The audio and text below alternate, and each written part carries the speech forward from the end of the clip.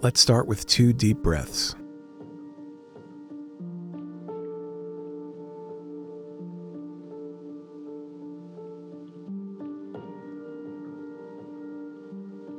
Our passages for today are from Luke chapter 23, verse 43, John chapter 1, verses 14 through 18, and 2 Corinthians 3, verses 12 through 18.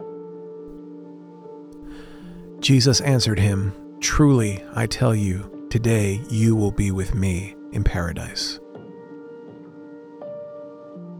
Word became flesh and lived among us, and we have seen his glory, the glory as a Father's only Son, full of grace and truth.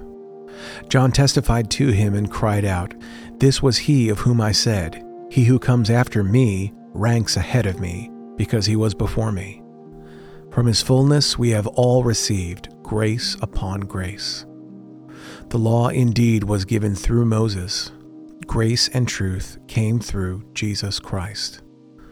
No one has ever seen God. It is God, the only Son, who is close to the Father's heart, who has made him known."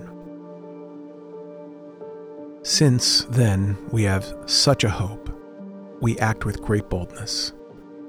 Not like Moses, who put a veil over his face to keep the people of Israel from gazing at the end of the glory that was being set aside, but their minds were hardened. Indeed, to this very day, when they hear the reading of the Old Covenant, that same veil is still there, since only in Christ it is set aside. Indeed, to this very day, whenever Moses is read, a veil lies over their minds. But when one turns to the Lord, the veil is removed. Now the Lord is the Spirit, and where the Spirit of the Lord is, there is freedom. And all of us, with unveiled faces, seeing the glory of the Lord as through reflected in a mirror, are being transformed into the same image from one degree of glory to another. For this comes from the Lord, the Spirit. Now imagine Jesus saying, "I know you. I have walked with you, lived with you, died with you, and have been brought back to you. I see you for who you are. The question is, do you see me? Why do you hide yourself behind a veil? Why do you cling to old laws and empty practices? Why do you harden your mind and darken your heart?